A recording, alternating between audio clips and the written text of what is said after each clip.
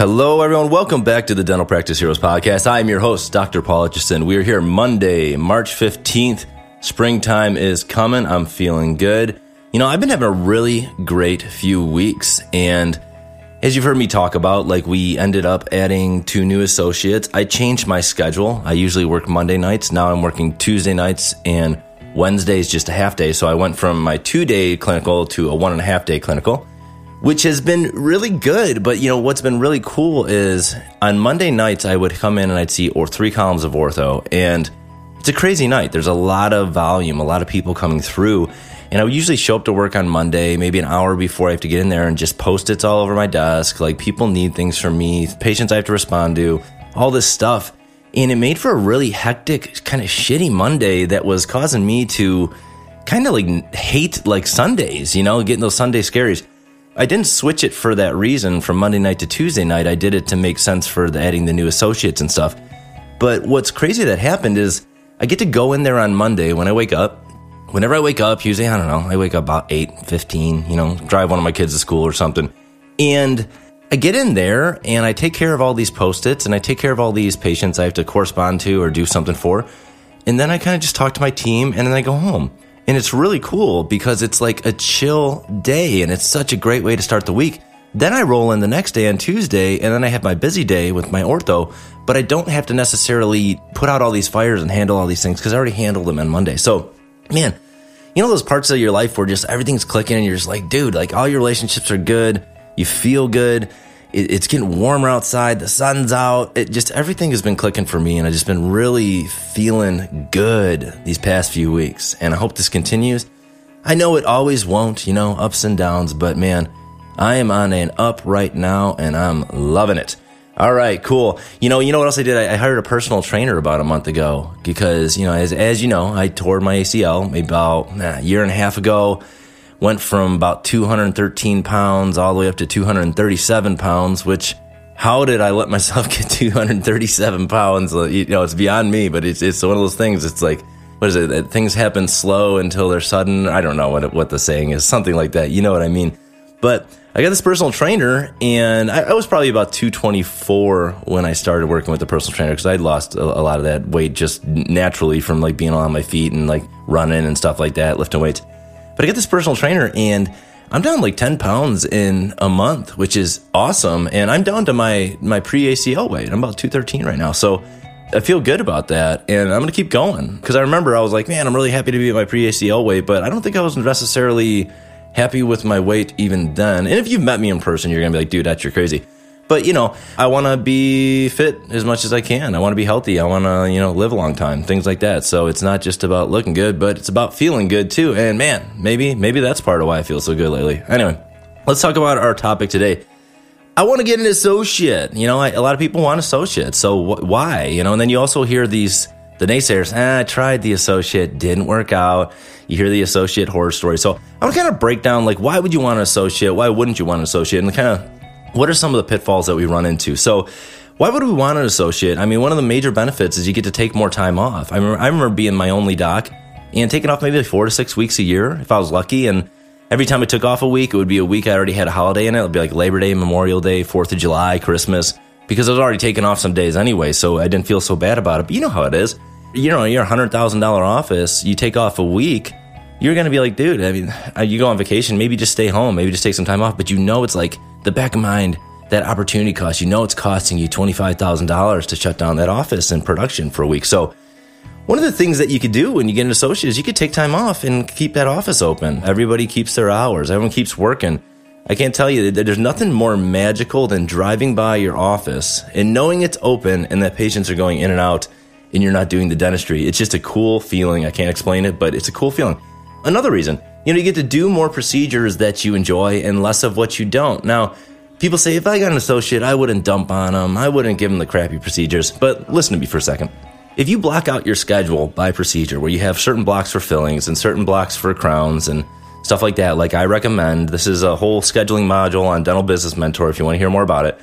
What you do is, your associate's definitely not going to be as busy as you. They don't have the patient base as you when they come on. So you say, hey, would you mind taking some of my fillings just so you're more busy? They're going to say, yeah, I want to be busy. They want to make money. So then you just kind of reduce the amount of filling blocks that you have so that your fillings get booked out really far. And then your patient can decide, hey, do you want to see Dr. Etch? The next available to get your fillings done is about 3-4 months from now.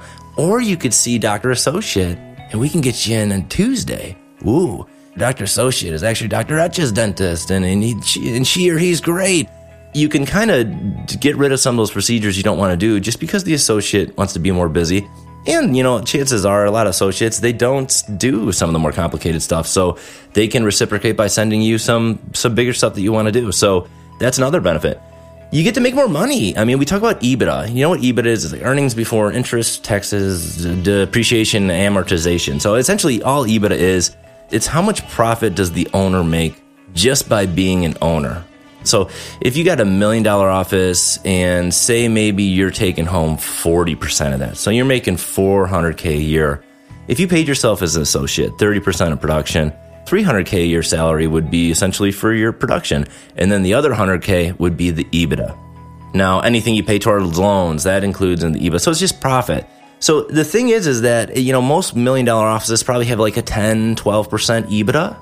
But once you get up there at $1.5, $2 million annual, that EBITDA grows as you start to dwarf your fixed expenses. Your rent becomes a smaller percentage. So you get to keep more of every dollar that goes through the office. Say you're producing with your own hands $500K a year. How can you make more money? Well, why don't you produce $800K a year? Okay, yeah, so keep doing more dentistry, do some same-day dentistry, stuff like that.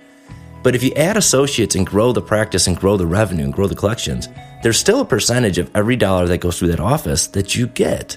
So if you can just grow the collections by adding an associate, usually that allows you to take more time off because you can back down a little bit because the associate production, the percentage of the associate production, which is the EBITDA, as well as the hygienist that'll be there when that associate's working, is going to offset that income that you're going to lose by not producing as much. And you've heard me say it before. When I sold my practice, it was valued off of 2019 numbers. I mean, it was like 84% of my income was owner income, was from the EBITDA. It wasn't from me producing actual dentistry. So that's another benefit of having an associate. It's more fun. It's just more fun to be around another dentist. It gets lonely in dentistry.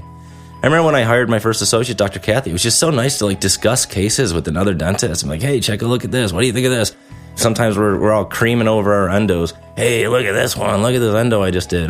So it's just fun to share that with someone, have someone there to do it with. So, the last part of adding an associate is that you get more time to run the business. And when you have more time to run the business will grow. You will grow the revenue. Your employees will be happier. Everyone will be happier. The patients get taken better care of because everyone's happy.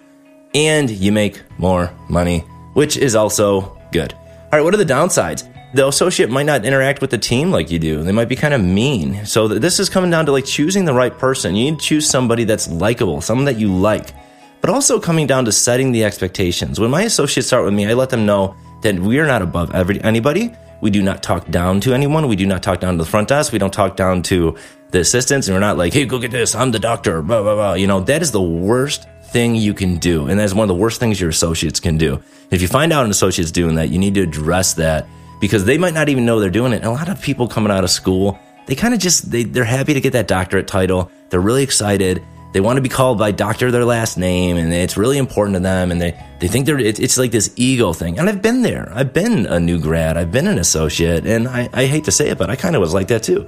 Like, go get me this. I'm the doctor. I'm above this.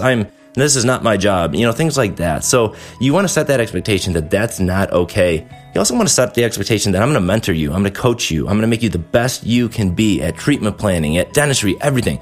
I want to coach you. Set that from the beginning so that it's expected for you to coach them. And set that with your team. Let your team know they can coach the associate, and let the associate know that your team will also coach them. I have my hygienists that were helping my associates. They're saying, hey, doc, when you said this, I think it might be better if you said it like this. It was kind of confusing. So if you set that expectation at the beginning, it's not awkward when you start doing it. Now it's awkward when you wait 2 months and then everyone starts coaching this dentist and they're like, dude, back off me. I feel like I'm under the microscope. Okay. Make it normal. Set that expectation. The other thing is they don't treatment plan like you. So how do we get around that? Well, we go through treatment plans with them. We go through charts. We go through photos. We calibrate together. We look at this. Tell me what you would do with this. How would you explain this? Why would you crown this? Why wouldn't you crown this? Here's what I think. What do you think? just like getting on the same page. And then they might not present like you either. You have to listen to them do new patient exams. Sometimes they just need structure. Sometimes they just need like, hey, go in there, introduce yourself, get in front of the patient, shake their hand, could you shake hands, like bump elbows. What the hell? I just hate bumping elbows. I refuse to bump an elbow. Don't ever bump an elbow with me. But you go in there and sit down, you get to know them, you ask them what their goals are. They just need a structure. So coach them on that. And then, I think the biggest problem that most people run into at associates is they're just not that likable. You hire somebody that wasn't that likable, and then you wonder why nobody likes them. You got to hire someone who's likable. Hire somebody who has an attractive personality. I'm not saying they look attractive. I'm saying attractive personality. Somebody that's friendly, outgoing, smiles, someone that's positive, enthusiastic.